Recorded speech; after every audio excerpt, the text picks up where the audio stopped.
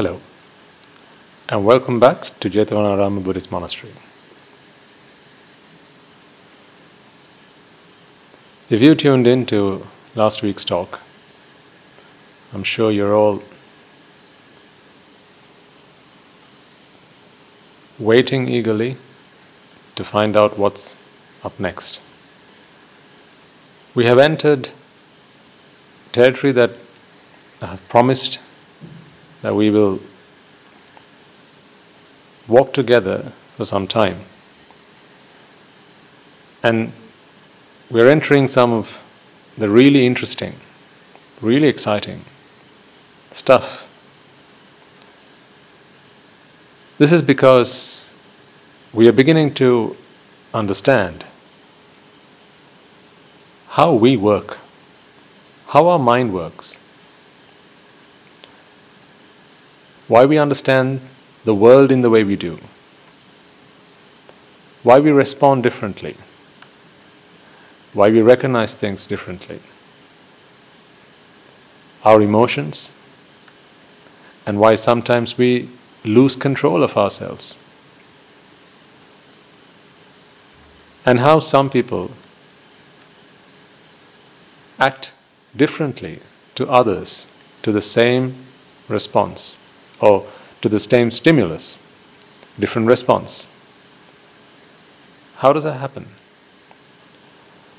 Perhaps up until now, those who may not have come across the Buddha's teaching would have attributed such behavior to chance, maybe to the DNA makeup of human beings, perhaps to nurture, or maybe to nature, or perhaps to a higher divine being or entity, simply because you couldn't find an explanation to it. We've seen this when we go back in time. Our ancestors often attributed things that they didn't understand to divine intervention, because that way they felt that they didn't need to be responsible for some of the things that happened to them and to others through them. But in Buddhist philosophy,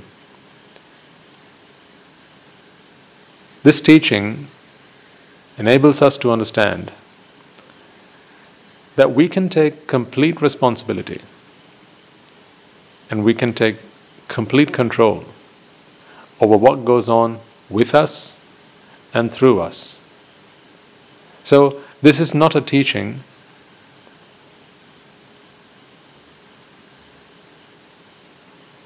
that takes away control and responsibility, but on the contrary, it actually puts responsibility and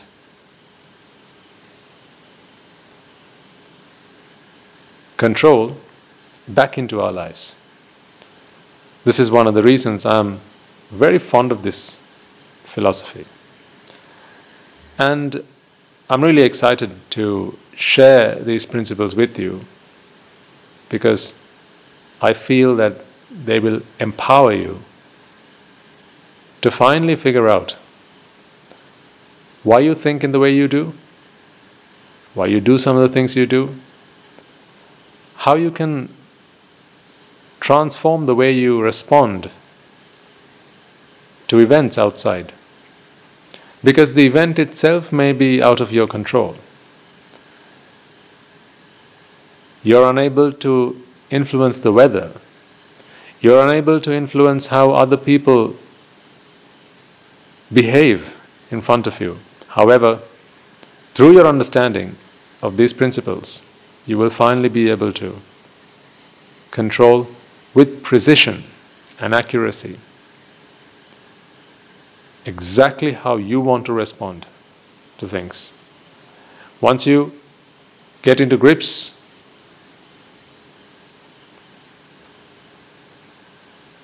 the principles contained within these teachings, you will be free from some of the emotions that bother you and sometimes keep you up at night.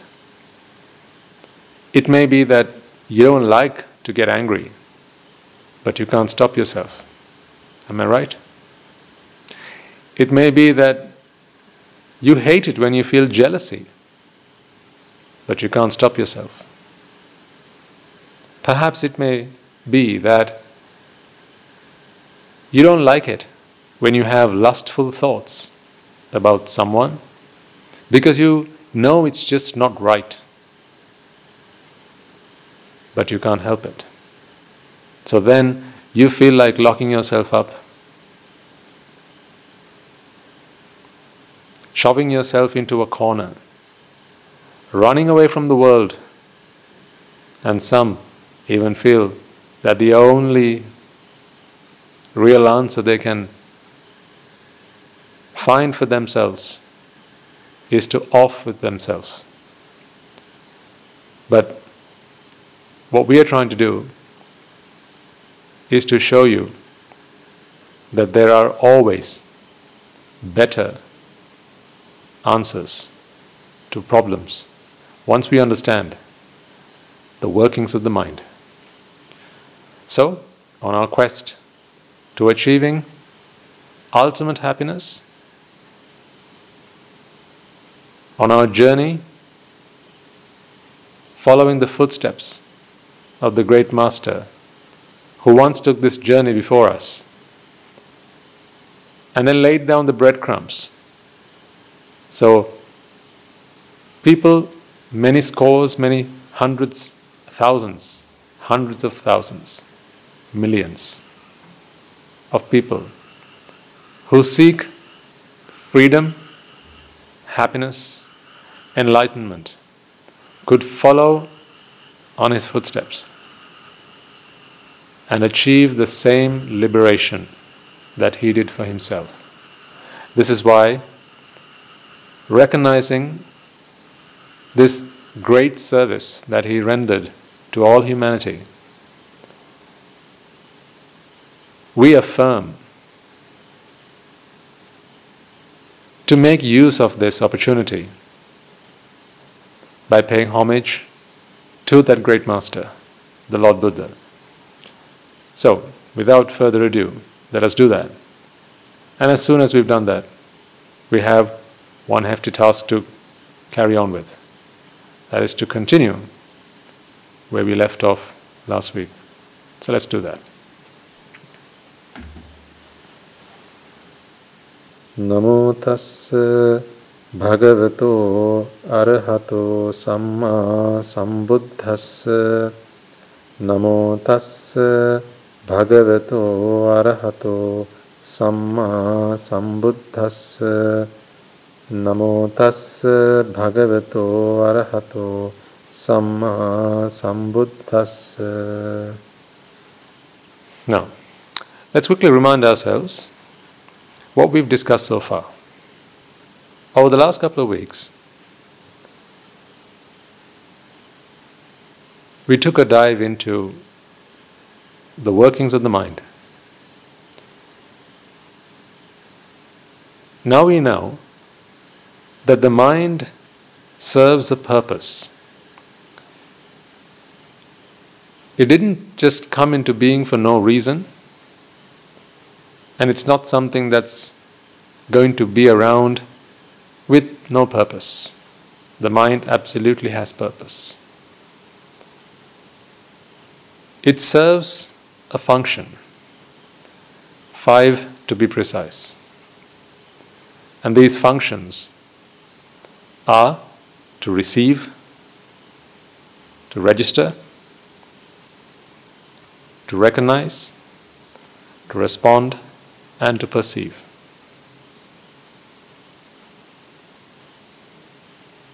If you joined us over the last couple of weeks, by now you'll be very familiar with what I've just mentioned. So these 5 things are what goes on in our mind.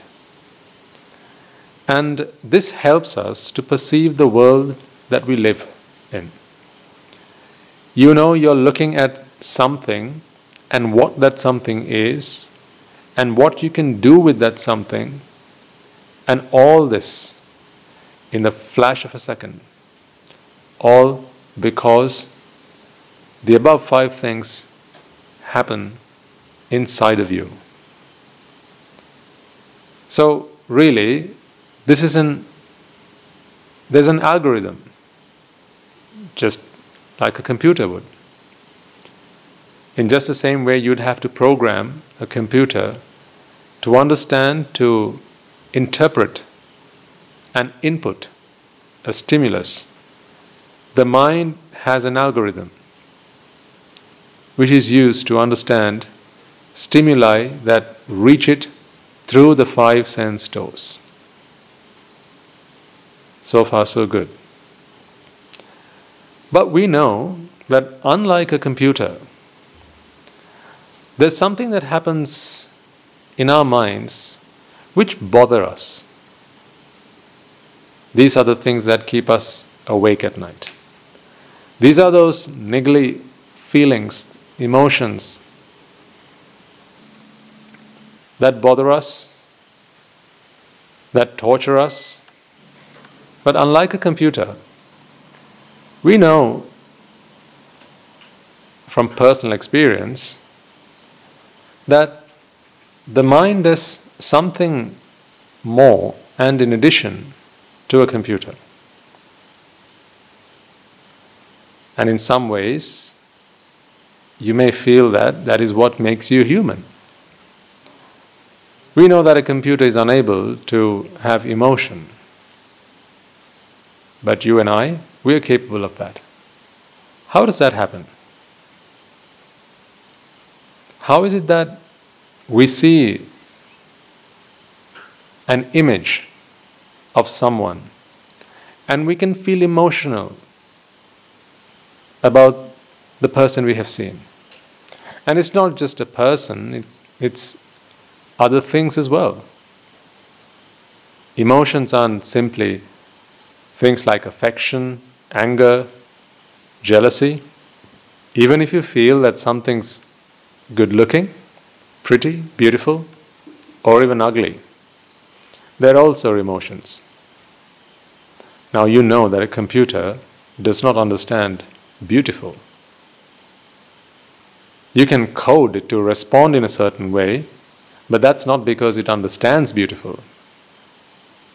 It's just a pre-programmed response. But no one programmed you, did they, to understand beauty? Or did they? We discussed what pleasure is in previous talks. We distinguished the difference between pleasure and happiness. I'm sure you remember. That happiness is the default state of the mind, whereas pleasure is acquired. It's an acquired emotion. It's our response, or it's the mind's response, when it relieves from vexation. And I hope you're now taking a jog down memory lane,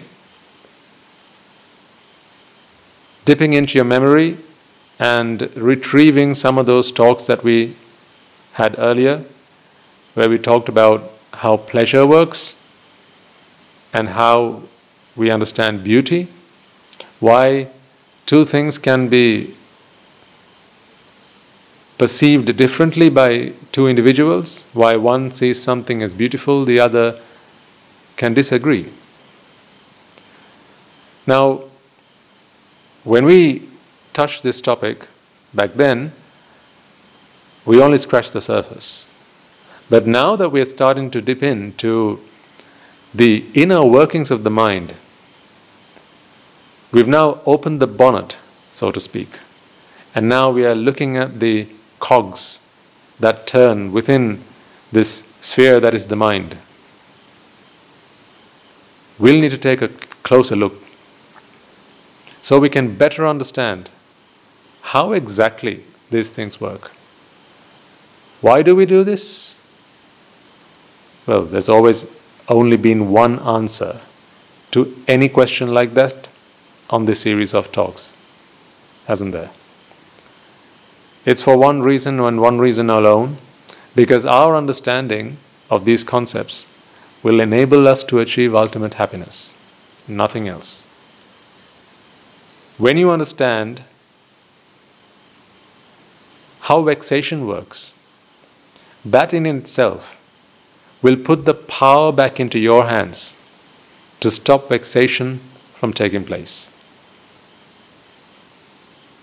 Because now I know, and I hope you'll agree with me, that you have fallen out of love with pleasure. Have you or haven't you? Now that, of course, is only a question that you can answer for yourself. So, I hope you're beginning to understand why these talks were organized in a particular order. We started off with what Buddhism was, the fact that it's a philosophy, that you don't have to give up anything, all you need to do is realize. We then started to talk about the principle of cause and effect, and then there was always a question of why do we talk about cause and effect, why are we interested in it? And then we tried to understand what pleasure was, and then you began to understand that it was simply relief from vexation, and then through our understanding of cause and effect, if we can do something to eliminate vexation, then pleasure will also be taken rid of. But for that, of course, you had to fall out of love with pleasure. For as long as one is in favor of pleasure, there's no point in us talking about this, because they still haven't understood or realized that pleasure is just a farce. So if you follow this series, by now, you'll be geared up to take the next step. Because now we are going to take an atomic view at how the mind actually experiences these emotions. So from here on, you will know exactly what goes on in this thing called the mind. It may have been a black box to you up until now, but now, from here on, you'll begin to understand exactly how you work, how you respond to things, why you do the things you do, the way you do, and actually even how you feel about yourself. We'll start to talk about things like guilt and why it's overrated. Some people say that guilt is a really positive feeling, and they encourage it. But I think once you start to understand the inner workings of the mind, you'll begin to realize that actually guilt shouldn't really have a place. Certainly not on our path to happiness. All of this is to come. So, let's take a dip again.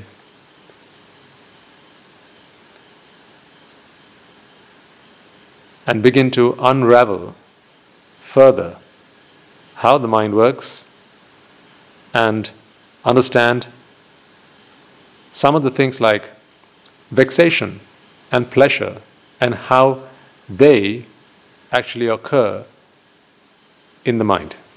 So, let's switch our focus to the whiteboard, and through some illustrations, we will begin to understand the mechanism behind this. Let's take an example to refresh our memory of what we understand about the mind already. So I'll use the example I always use. a flower. We have the eye that observes it. We discussed this last week. These are light waves.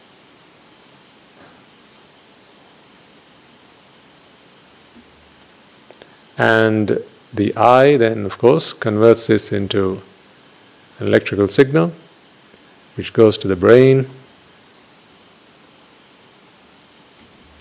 And the brain performs its job wonderfully by transferring an impulse or an impression on the mind. And as soon as this happens, we know that as soon as the mind receives this impression, it has the 5 things that it needs to do. What are these 5 again? Receive, register,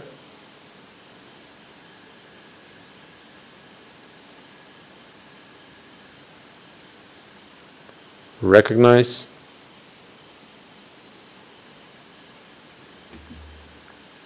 respond, and perceive.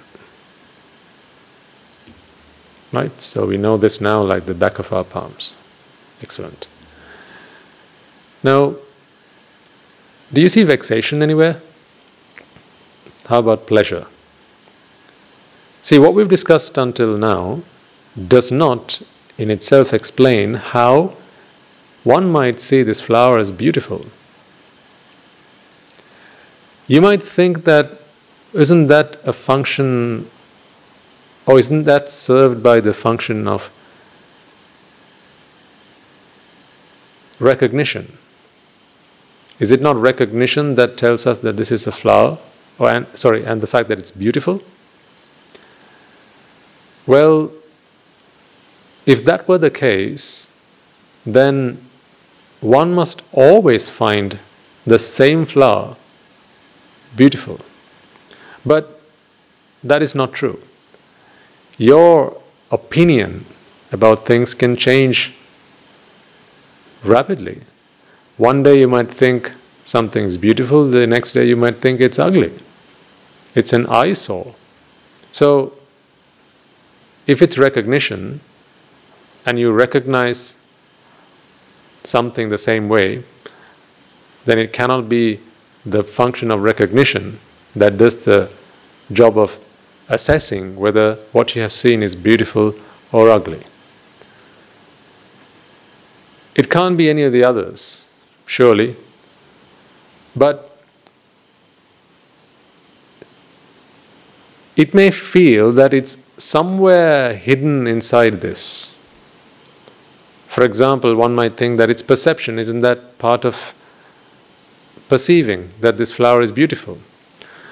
Now, these 5 things happen in the minds of arahants as well.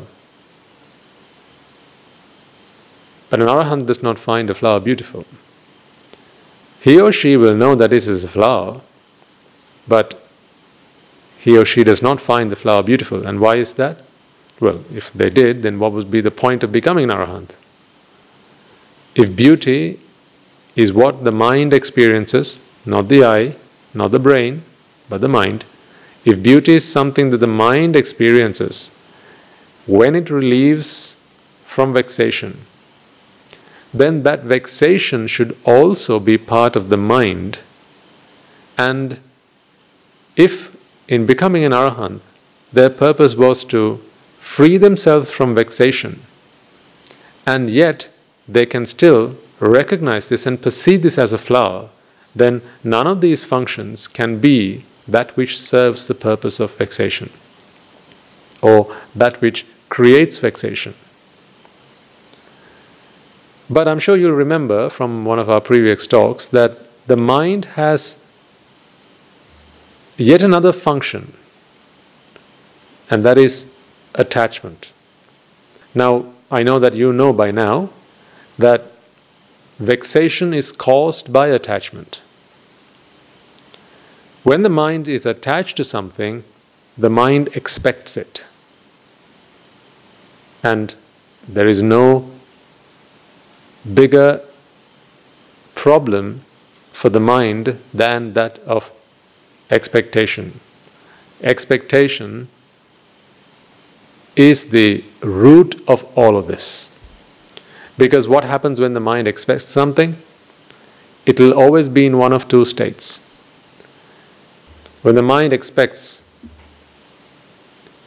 in addition to doing these things, it's also doing one more thing, and that is attaching.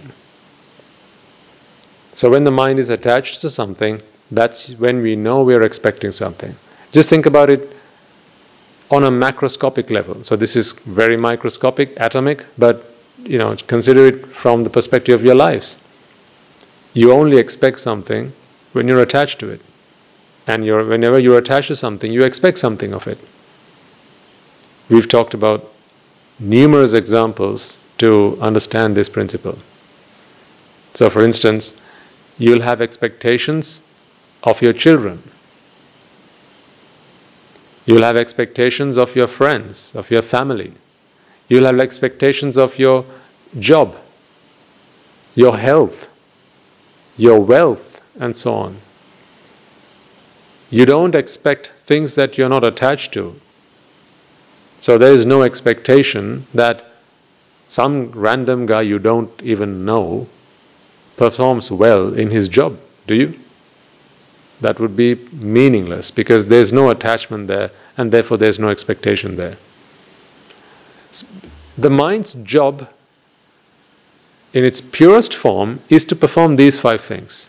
And these 5 things are essential. We talked about this last week. You can never have one on its own. It's all or none. So, the mind in its purest form has to perform all 5 of these functions. And that's all the mind is supposed to do. But the problem that we have is the mind gets hijacked. You know how it is when something gets hijacked, right? Oftentimes we've learned of the word hijack in the context of, say, an aircraft, a jet that can get hijacked. And what happens then is not what the pilot or the passengers of the aircraft want. The plane's journey or the flight journey is completely diverted and is in accordance with those who have hijacked. In much the same way, when the mind gets hijacked, the mind can no longer silently and obediently perform these 5 functions and they alone. The mind now has to serve the purpose or the intentions of the hijackers. And what is this? Who is this hijacker? This hijacker is attachment. Attachment, however, is rooted in, and we know this, ignorance. We've talked about this previously, but I will remind you as we go further how these 2 things are connected and what's it and why this leads to expectation. If you remember, the reason that the mind attaches is because it is ignorant about the very thing that it sets an expectation on. So for instance, remember we talked about a mother and her 2 children, the example of them going to school and taking exams, and the 2 brothers, the 2 siblings, one performs well in class, the other doesn't quite perform the same, but the mother has an expectation, a higher expectation on one and a lesser expectation on the other. Remember, there were the 2 kids, one who used to perform really well in class, always used to get the top grades, and then for him to come home and say, "Mom, I've come first in class," someone who's always first in class, there is not a great deal of pleasure that the mother experiences out of this. However, if there's someone who always fails, who's always lowest in their class, and they come home and say, "Mother, I've come second or I've come third in class," then that can be a great source of pleasure to the mother. Why so? Because, well, the mother's always in a state of vexation. A state of vexation about her two children, and more about one than the other. For the child who always performs well in class, there is no reason for the mother to be that vexed about her son. But for the child who does not perform all that well, of course, she's always in a state of fixation. She's always fearful. She's always worried that he might perform poorly. And therefore, when the result comes and it is beyond her expectations, then, of course, the amount by which one can outperform expectation is directly proportional to one's pleasure that is experienced through the course of that experience. So, why do I say this is a hijack going on here? Because the mind is only supposed to do these 5 things. The mind is not supposed to expect, because that is not the purpose of the mind. The mind is only supposed to perform these 5 things. But when ignorance creeps in, and what is ignorance after all? The ignorance that whatever it is that the mind receives, and in this case, the sight of this flower, when the mind is indoctrinated to think that this flower is beautiful, remember, this is simply an indoctrination. It's not something real. It's something the mind is made to believe. When the mind is made to believe that the flower is beautiful, now the mind begins to expect it. What is beauty after all? Well, beauty is pleasure.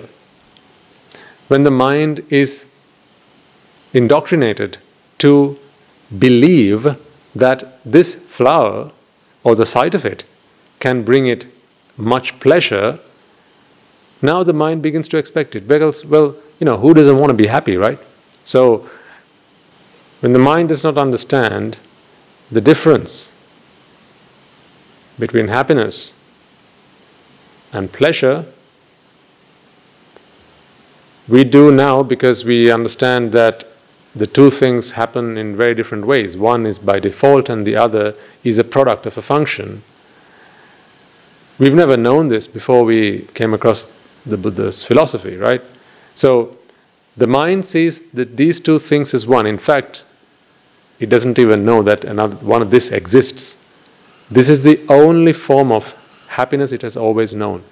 And because it's never seen 2 types of happiness, there's never been a reason to distinct one from the other. So pleasure is what the mind has always experienced. But it never knew, now I'm talking about the mind, therefore I'm referring to it as it, but you could think of it as yourself. You've never known that pleasure is actually the product of a function, and that function being relief from vexation. You do now, but you didn't earlier. And this experience of pleasure is simply a result of wrong thinking. What is that wrong thinking? That this flower, the sight of it, is beautiful. Is it really beautiful? No, can it be beautiful? If it were, what were some of the ways in which we prove this? The fact that a flower is not in itself beautiful. Well, if it were, then 2 people observing it must feel exactly the same way. But we know it's not. Why does a florist have to stock lots of different types of flowers? You can't say that simply because of the event. For a funeral you'll take one type of flower, but for Valentine's Day you take another type. For the same event, two people will come and take different types of flowers because one thinks one is more beautiful than the other. So then that cannot be the default response of the mind. But they'll both know that they are flowers, except one will find it beautiful, the other won't. Why so? Well, that is all because of the indoctrination. And that is wrong knowledge. In other words, ignorance. Wrong knowledge is ignorance. What is the wrong knowledge? That beauty is something that is within this flower. It's in the sight. And when this wrong knowledge, this misinformation, or this ignorance creeps into the mind, how? Through association. Association of what? Association of that fact. We learn things by associating, don't we? We learn things from what we listen. We learn things from the people that we associate because they tell us things, they teach us things. We learn things from reading books and articles and magazines and newspapers. We learn things from watching TV, browsing the internet, social media, and so on. We're always bombarded with all sorts of information, some of which we choose to accept, others we choose to ignore. And again, this choice of ignorance and choice of acceptation is really again based in what we already know and understand about the world. That's why if you know what an elephant is, if someone were to point out an elephant and say, hey, that's a rabbit, you're not going to accept that. Because it's almost hard-coded in your mind that this is an elephant, then there's no way you can tell me that this is a rabbit. So, but the thing is, we talked about advertising and how the fact that beauty does not really exist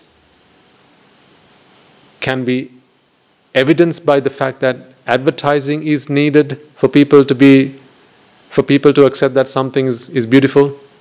You know, just the very fact that there's advertising is also again proof that beautiful is only an opinion, right? Because if it really existed, then why would you need advertising? Everyone would think the same about whatever product that's available on the market. Why do you need to say that this tastes delicious, or this looks beautiful, this is gorgeous, right? You wouldn't need that. Everyone would accept it on first sight. But it doesn't work like that. Therefore, we know that this is misinformation. Ignorance is just that. Ignorance is wrong information. It's when you accept something that is not true. That's when you'll have to say that the mind or you are ignorant. So when you're ignorant, or when the mind is ignorant, to be more precise, the mind now thinks that beauty is something that is in the flower. It's part of the flower, it's part of the sight, or it's part of this impression on the mind. So really, when the mind is ignorant about beauty, and the fact that beauty is simply a manifestation of pleasure, the mind thinks, right, this is an ignorant mind thinks that it not only receives the mental impression of this image, but it also receives beauty. That's what the mind thinks.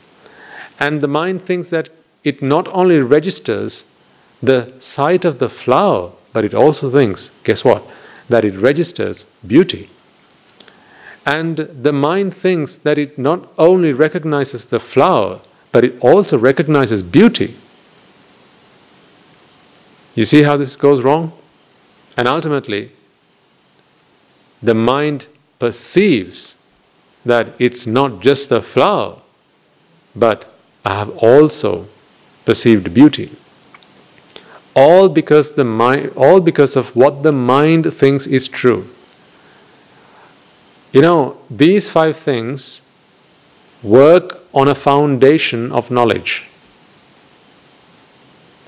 How we understand the world has a great deal to do with how these 5 things operate. So this is the environment. this knowledge. And that knowledge can be twofold. It can either be true or it can be false. And if it's true, in other words, truth about the world, truth about sights, truth about sounds, smells, taste, touch, and mental thoughts. Because we discussed last week, these are the 5 things that come to the mind, right? If this knowledge that the mind holds is the truth, then that is called wisdom. If this knowledge is false, then that's called ignorance. If the mind's ignorant, what happens? If the mind's ignorant, the mind now thinks it has this preconception, it's predisposed to thinking that receiving, registering, recognizing, responding, and perceiving, all these things are not to do just about the sight of the flower, but also the beauty that it brings to the mind. Now we know clearly that beauty is not something that the flower or this sight can bring to the mind, because it's not something that is contained within this. But does an ignorant mind know this? I mean, that is what ignorance is after all, not knowing the truth. So the mind is always knowledgeable, but not always the right kind of knowledge. You'll always know something about almost everything, right? So just because you're knowledgeable doesn't mean you're always right. If you hold the right knowledge, then that knowledge will serve you well. If you hold wrong knowledge or ignorance, then no good will come out of it. So the mind is always knowledgeable. The mind always has an opinion. The mind always has some preconceptions about these impressions that are received on the mind. And when it's ignorant about those impressions, attachment arises. I mean, no wonder the mind wants to attach. Remember, attachment is also a function of the mind. That's why I said, in addition to these 5 functions, attachment also happens. This is a 6th function. It does not happen in the minds of arahants. Why does it not happen in the mind of an arahant? Because an arahant is not ignorant. What is ignorance after all? The ignorant is wrong or false knowledge. What is false knowledge? False knowledge is knowledge that holds that beauty is contained within the sight. That's just the example I've drawn here. So sight, or sound, or smell, taste, touch.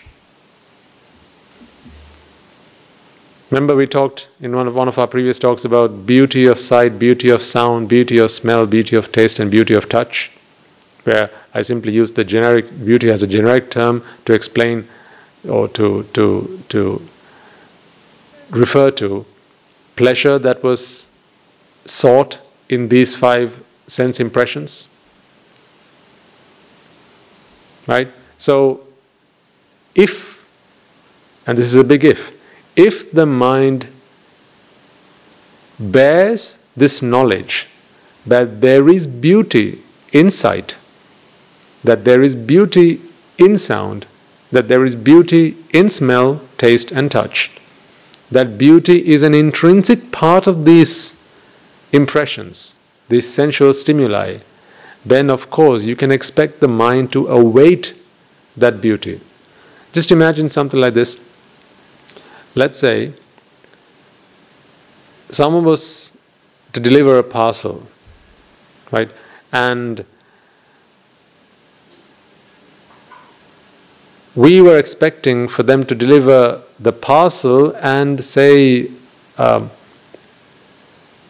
free gift with that. If you were to expect a free gift to be delivered with that parcel, then when you know that the delivery guy is at the door, you're not just expecting for them to hand over the parcel to you, you're also expecting for them to give you that free gift, right? But what if there was no such thing? What if there was no free gift with the purchase you made? It was whatever you paid for, and that was it. If that were true, but the mind still believes that a free gift is to be received, then, of course, you're going to expect it. The same thing happens here. This free gift or beauty, the mind expects to receive from these stimuli: sight, sound, smell, taste, and touch. It's merely an expectation. It's never going to be something that is going to be delivered. So the mind always waits by the door, hoping that in the next impression that the brain delivers to it, it will receive it. It's like, imagine that there were lottery tickets that there was no chance that one could win the jackpot. Let's imagine that there was one of those scratch cards where if you were to match 5 of the same thing, then you'd win some prize money. But let's say they never printed one like that. Right? Now, how many cards would you have to buy and scratch to win that prize? The answer is none. But what if you didn't know that? What if you were of the impression that, no, one of these days, one of these cards is going to be that prize money. I'm going to hit the jackpot. I know I will. And you just keep on scratching. And each time paying for a ticket, because you won't get them for free. You're going to have to buy them. But what if it was fraud on their part, and there was no way, not a snowball's chance in hell, that you were going to win the jackpot because they never printed one which had all the matching pictures to win the jackpot?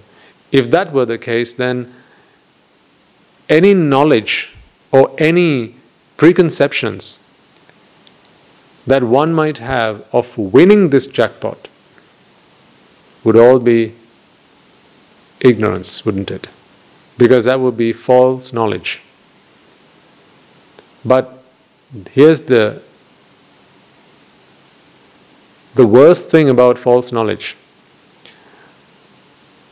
Whenever someone holds some kind of knowledge, they always think that's right. When you're ignorant about something, do you know you're ignorant? I mean, would you deliberately be ignorant about something? How does that happen? That can't even happen. Could you deliberately, intentionally be in the blind about something? You can't do that. I couldn't convince you that an elephant were a rabbit because it's just impossible.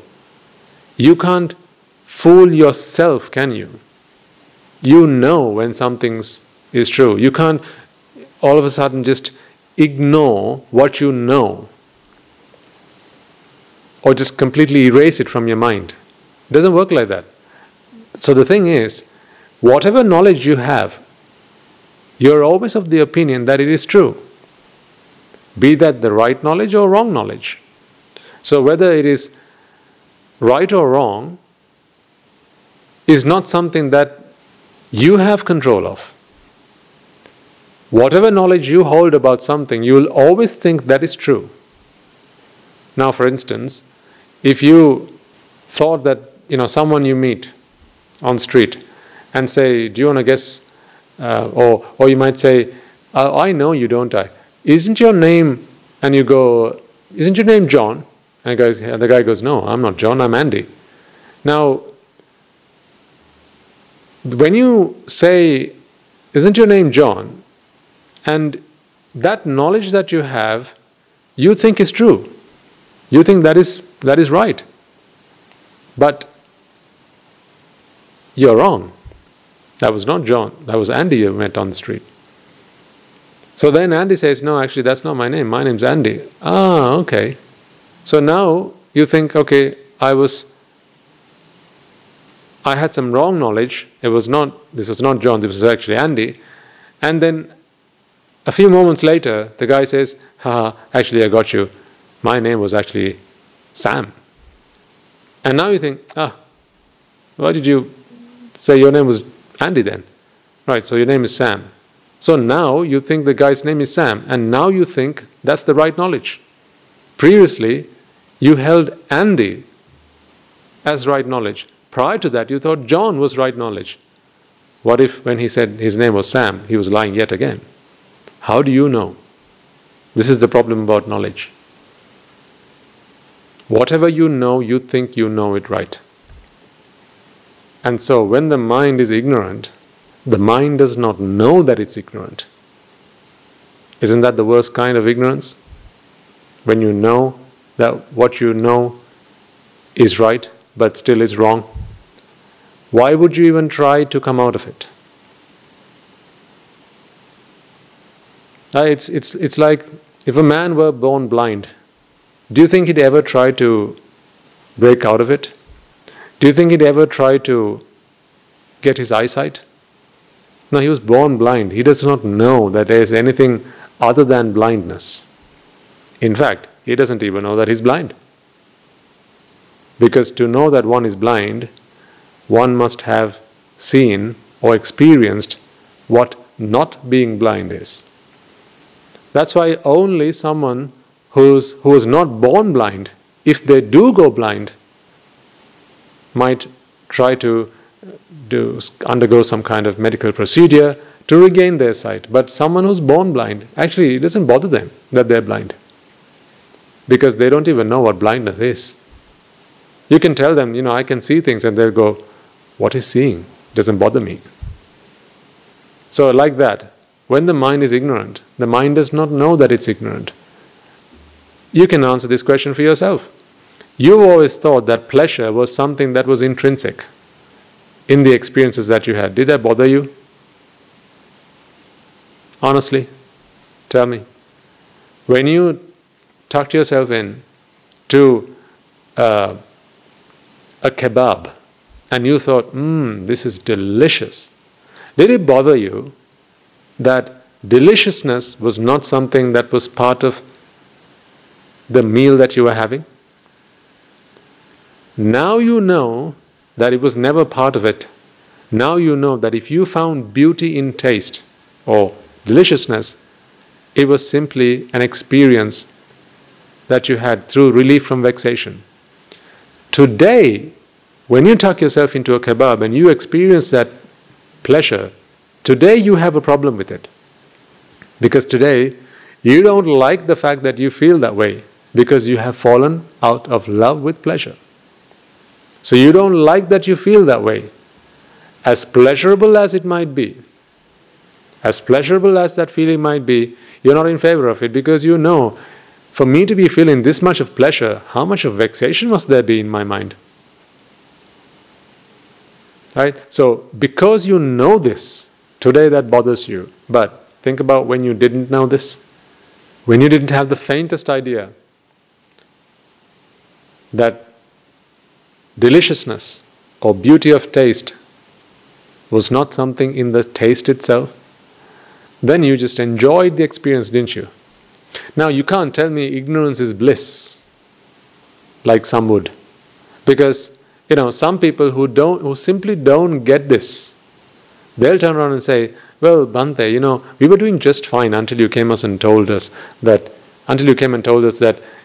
this pleasure is an experience that the mind goes through when it relieves itself from vexation. Why did you tell us that? Until then we lived just fine. Well, that's not so true, is it? Because even though you didn't know that pleasure was relief from vexation, did that not make it relief from vexation? You don't need to know something for it to be that way. Whether you agree or disagree, whether you accept or not, that there is such a thing as black and white, well, there is. your knowledge of it or your ignorance of it has no bearing on the truth about the world. So what is true and what is false is a function, or what is true and what is false is dependent on what is really true, regardless of what you accept is true. So this true and false has nothing to do with this knowledge really. Just because you believe something's true doesn't make it true. Just because you believe something's false doesn't make it false. So in other words, what you believe, what you expect, or what you accept, or what you hold as true does not make something true. True is true and false is false. If you hold false knowledge as true, that's when we say you're ignorant. If you hold true knowledge as true, that's what we call wisdom. Ignorance breeds attachment. And when you're attached to something, what comes next? We know. What comes next is fear and grief. These two things. So both fear and grief are based in vexation. Because when there's vexation in the mind, you're always fearful. Fearful that what you have experienced will be lost, somehow snatched from you, taken away from you. Or there's grief after the fact, when you lose it, when it has been taken away from you, when it has been stolen from you, then there's grief. What is the connection here? Why are we talking about fear and grief? Why are we revisiting this topic when we are now taking a microscopic view at the mind? Well, here's the thing. Remember last week we talked about how this works as a series, right? Thoughts arise and pass away, right? And this was a visual representation of that. Thoughts arising and passing away, right? On an axis of time. Now, I explained to you that each one of these are individual thought moments. None of these occur at the same time. No two of them occur at the same time. There's always ever only going to be one thought moment. Now here's the thing. Every thought arises and passes away, and the lifetime of a thought is that. This is the lifespan of a thought. Between the time of its arising and the time of it passing away. This is the lifespan of a thought. Now, this is no problem if all it serves is what it's supposed to serve. If this thought serves simply what it's supposed to serve, which is these 5 things: receiving, registering, recognizing, responding, and perceiving, there's absolutely no problem.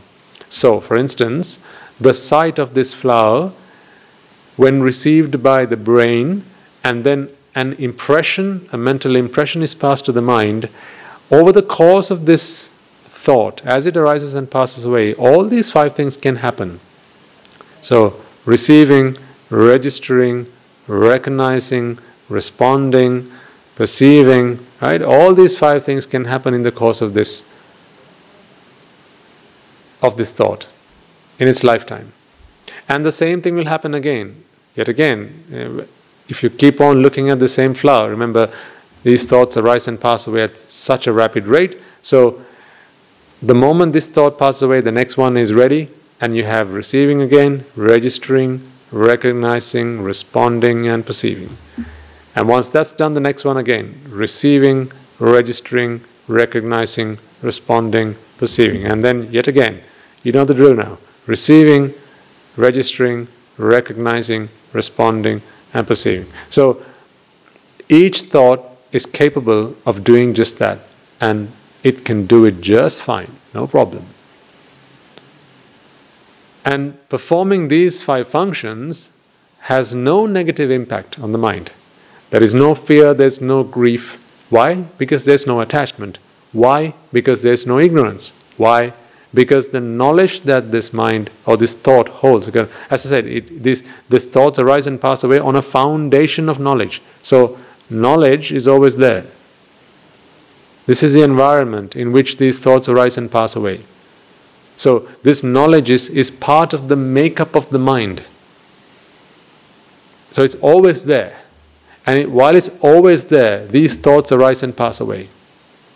Right? So there's no problem here whatsoever. However, the problem happens when, as I said earlier, the mind gets hijacked. When the mind gets hijacked, wrong knowledge or false knowledge creeps in. This is the moment of hijack. When false knowledge creeps into the mind, now what happens? With every thought that arises, there is an expectation. And what is that expectation?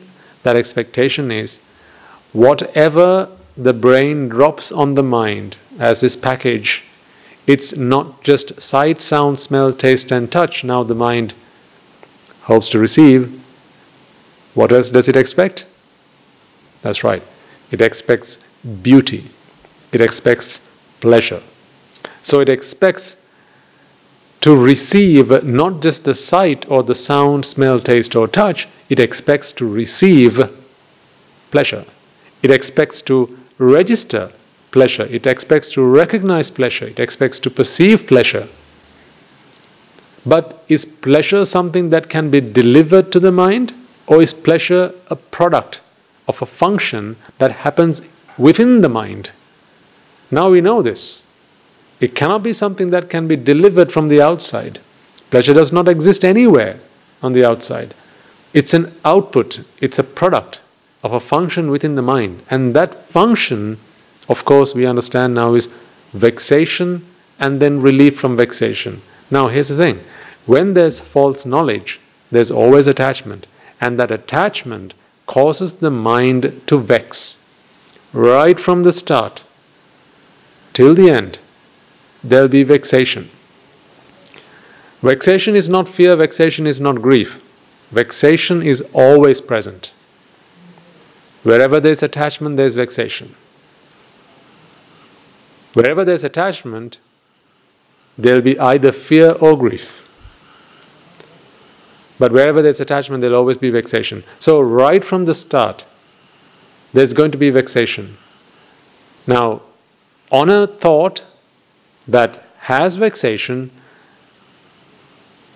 it is received. What is received? Sight is received. Can beauty be received? No, because the brain cannot deliver beauty. Why can't the brain deliver beauty? Well, because the optic nerve cannot deliver beauty. Why not? Well, because the eye, the retina cannot deliver beauty. Why not? Because these light rays that land on the eye cannot deliver beauty. Why not? Well, because the flower cannot deliver beauty. And why is that? Because beauty is not in the flower. So how can something be delivered where it is not available at the source? Beauty is a product of a function that happens in the mind and in the mind alone.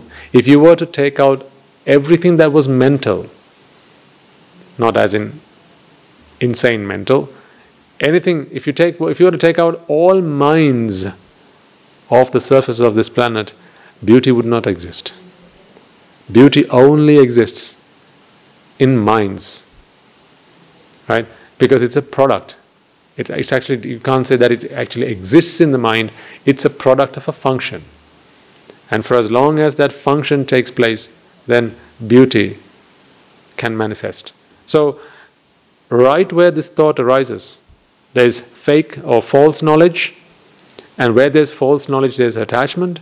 And where there's attachment, there's vexation. So vexation starts right from the beginning.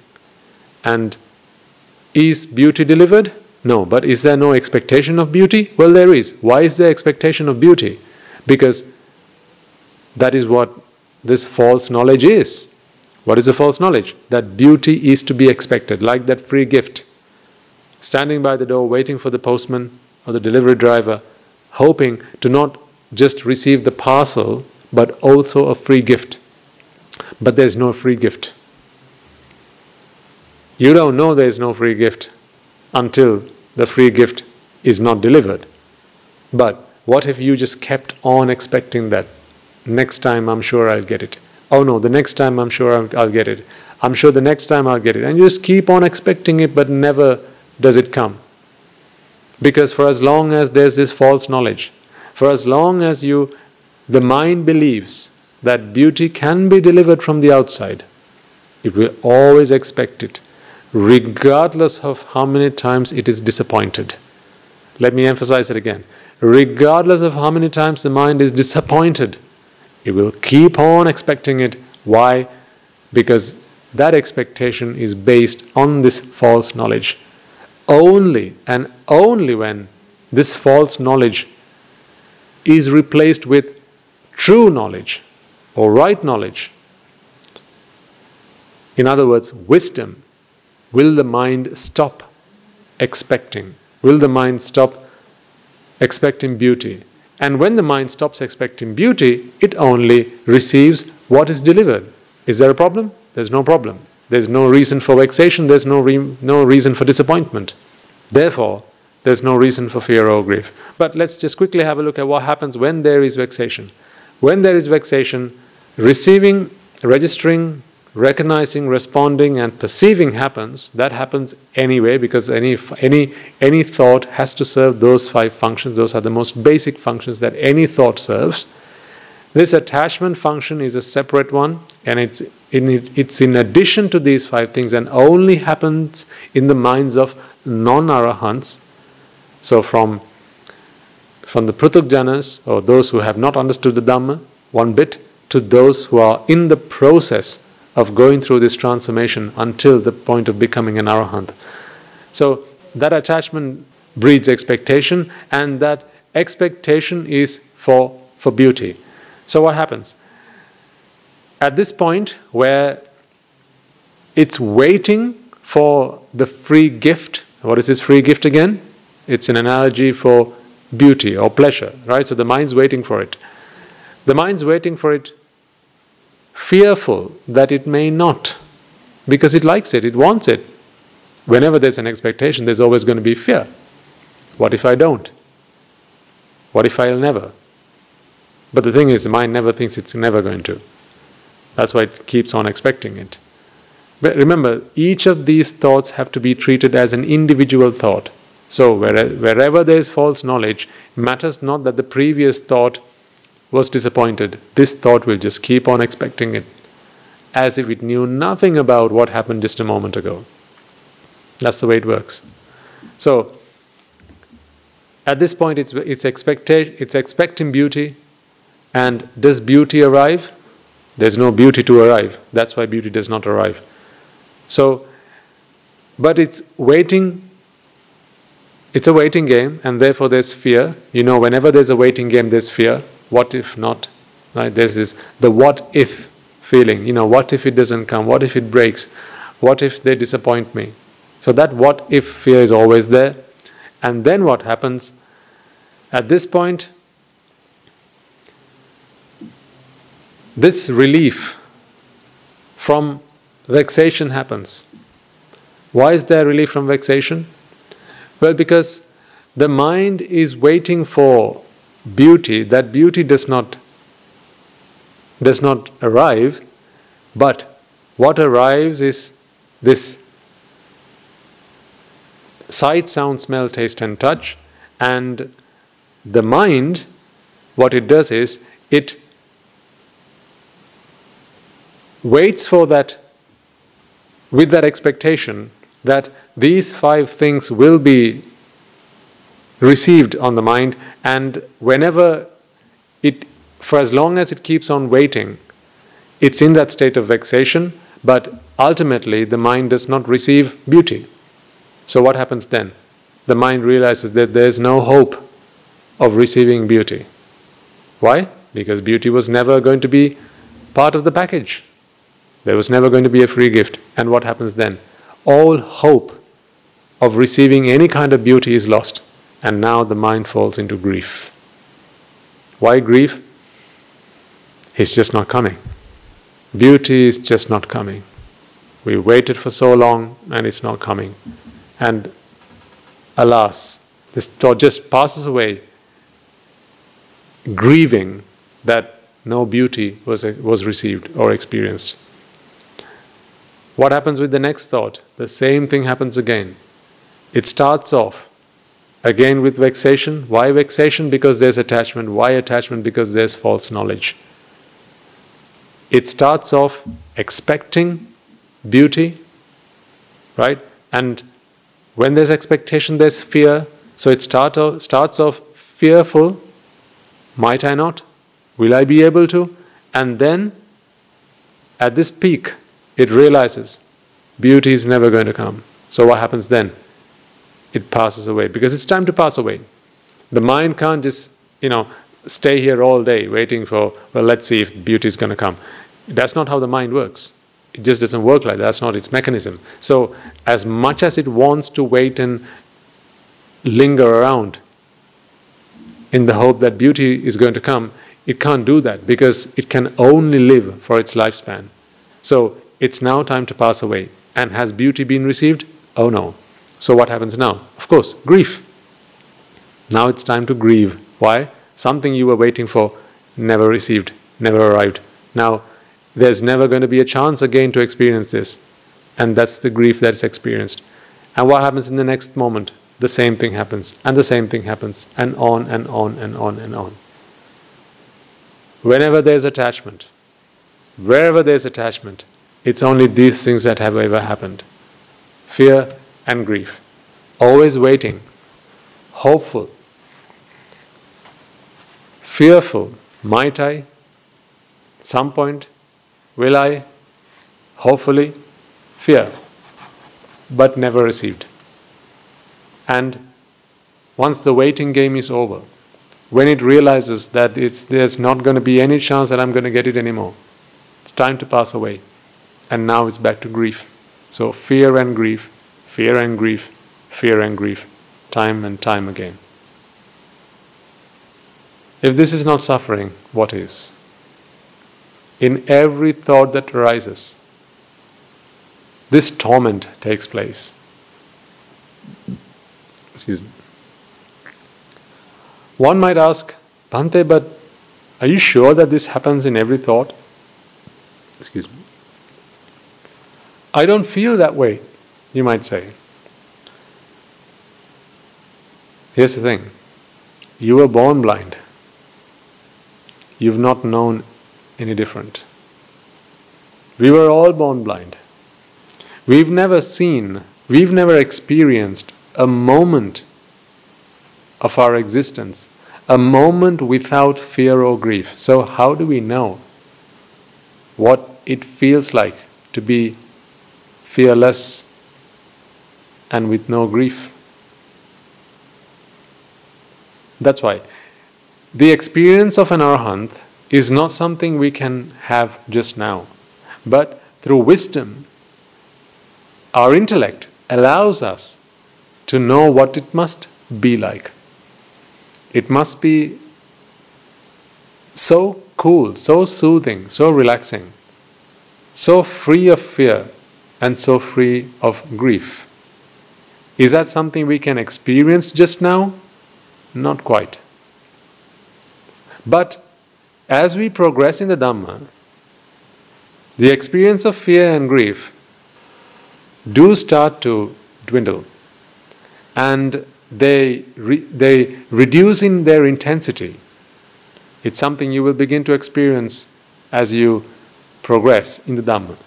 But the moment of complete fearlessness, that experience of completely being free of grief, will only be experienced once you actually become an arahant. That is, when the mind is completely free of expectation, therefore completely free of vexation, therefore completely free of fear and grief. That is where we are heading.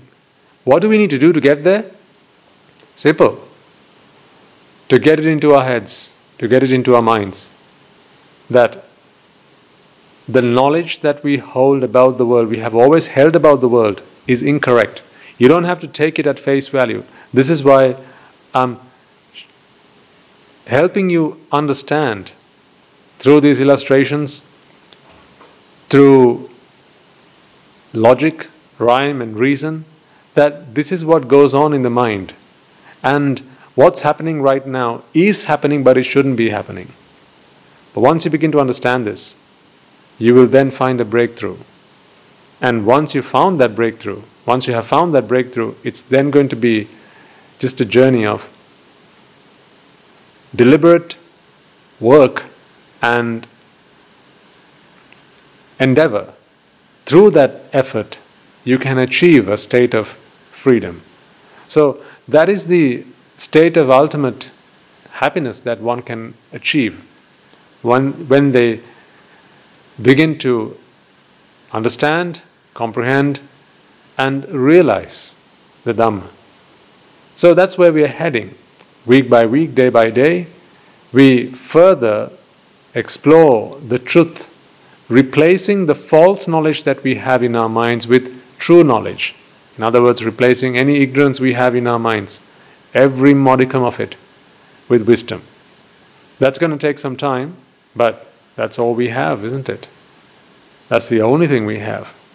So, provided that we keep on at it, we can all work towards freeing ourselves from ignorance and replacing in its place wisdom.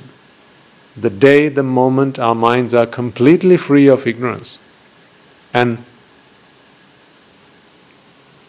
founded in wisdom, at that very moment, all attachment is eliminated, eradicated. And at that moment, all vexation is eliminated. And at that moment, all fear and all grief is eliminated. Come along with us, and I promise you that that destination is not going to be too long or too far from here. But for today, I'm going to leave you with that. Do take some time to go back and revisit this if you have a moment, because it will be useful to play back some of these ideas in your mind, and also, of course, dip into the lab of life and bring up some examples, some of your own experiences, and see how that relates to what we've just discussed here. In our future talks, I will use further examples to help further understand this, and they will, I'm sure, help you to better relate to this knowledge, to this newfound knowledge. And it's through that comprehension in itself is actually chipping away at ignorance and replacing in its stead wisdom. That is what comprehension is. And that comprehension takes place when you become knowledgeable, when you begin to understand the truth, that is the Dhamma. And that's what we are here to help you do. So, more of that next week. But before we conclude, let us take a moment to transfer the merits we have acquired and pass on and be grateful to all those who've helped us get this far. All right. Let us take a moment then to transfer the merits we have all acquired by making offerings to the infinite virtues of the Noble Triple Gem, chanting Pirit, listening to the Dhamma, and engaging in various meritorious deeds today. First and foremost, let us remind ourselves how incredibly fortunate we are to be in receipt of the Lord Buddha's teaching, and with immense gratitude let us transfer these merits to the bhikkhus and bhikkhunis, upasakas and upasikas, who since time immemorial have protected and preserved the sublime teachings of the Buddha and passed it down through the generations of the noble lineage in the form of the Tripitaka, which is thankfully available to us today to study, understand and comprehend Dhamma. Let us also transfer the merits we have acquired to all members of the Mahasangha present throughout the world, including the chief prelates of all of the chapters, who have dedicated their lives to the noble path and have committed themselves towards the betterment of all sentient beings. Let us not forget that among them are the monks and nuns resident in your local temples and nunneries, who have always been by your side through thick and thin, come rain or shine. Let us also transfer these merits to our teachers and all other monks resident at this monastery, as well as the Anagarikas and Anagarikas attached to the monastery. Let us take a moment to transfer these merits and express our gratitude to those who make great efforts to disseminate the teachings of the Buddha, be that by transliterating these talks, sharing them out with others, or inviting others to join them. And may through the power of these merits, if any of them have been born in the woeful plane, redeem themselves and be born in the blissful plane. May through the power of these merits they abstain from the unmeritorious deeds, fulfill the meritorious deeds, fulfill the noble eightfold path, and attain the supreme bliss of Nibbana. Sadhu, sadhu, sadhu. Let us also transfer the merits we have acquired to our devotees and friends of the monastery, who for the sake of merits continue to sustain the Mahasangha. This includes everyone from those of you who have contributed to the construction of the monastery to those of you who provide the Mahasangha with shelter, alms, robes, and medicines, as well as those who have passed on their know-how and continue to extend their well wishes. May through the power of these merits they abstain from the unmeritorious deeds, fulfill the meritorious deeds, fulfill the noble eightfold path, and attain the supreme bliss of Nibbana. Sadhu, sadhu, sadhu. Let us also take a moment to transfer merits to our mothers, fathers, husbands and wives, brothers and sisters, sons and daughters, grandparents, uncles, aunts, cousins, nephews and nieces, our elders, friends and acquaintances, employers and employees, and to all those who have helped us, supported us, assisted us in any way, shape or form. And by the power of these merits, may they be healed of any physical and mental ailments and overcome any obstacles to their spiritual progress. May they abstain from the unmeritorious deeds, fulfill the meritorious deeds, fulfill the noble eightfold path, and attain the supreme bliss of Nibbana. Sadhu, sadhu, sadhu. Let us also take a moment to transfer merits to our devas, brahmas, spirits and demons, primarily the Sakadeva, as well as all the numerous gods and deities who are committed to protect and fulfill the Sambuddhasasana. Let us also transfer merits to our guardian deities who keep a watchful eye over us and keep us out of harm's way. And may through the power of these merits they prosper in divine power and wisdom. May they abstain from the unmeritorious deeds, fulfill the meritorious deeds, fulfill the noble eightfold path, and attain the supreme bliss of Nibbana. Sadhu, sadhu, sadhu. Let us also take a moment to transfer merits to our ancestors who have predeceased us, to all those who have been families, friends, and acquaintances in this infinitely long journey in samsara, and to those who have helped, supported, and assisted us in every way they could. Let us also transfer merits to the members of the armed forces as well as the police force who have sacrificed their lives to protect the peace and harmony of our nation, and may all those who have lost their lives in the war, be their friend or foe, rejoice in the merits we have acquired today. Let us also transfer merits to all those who have lost their lives in the natural calamities such as the tsunamis and earthquakes, landslides and pandemics, reminding ourselves that among them will be those who have been friends and family to us in this long journey in samsara. Let us take a moment to transfer these merits to them. And may through the power of these merits, if any of them have been born in the woeful planes, they redeem themselves and be born in the blissful plane. May they abstain from the unmeritorious deeds, fulfill the meritorious deeds, fulfill the noble eightfold path, and attain the supreme bliss of Nibbana. Sadhu, sadhu, sadhu. And let us all resolve that may through the power and blessings of all the merits we have acquired throughout the day, we be able to witness the advent of many hundreds of thousands of Arahants on this blessed land.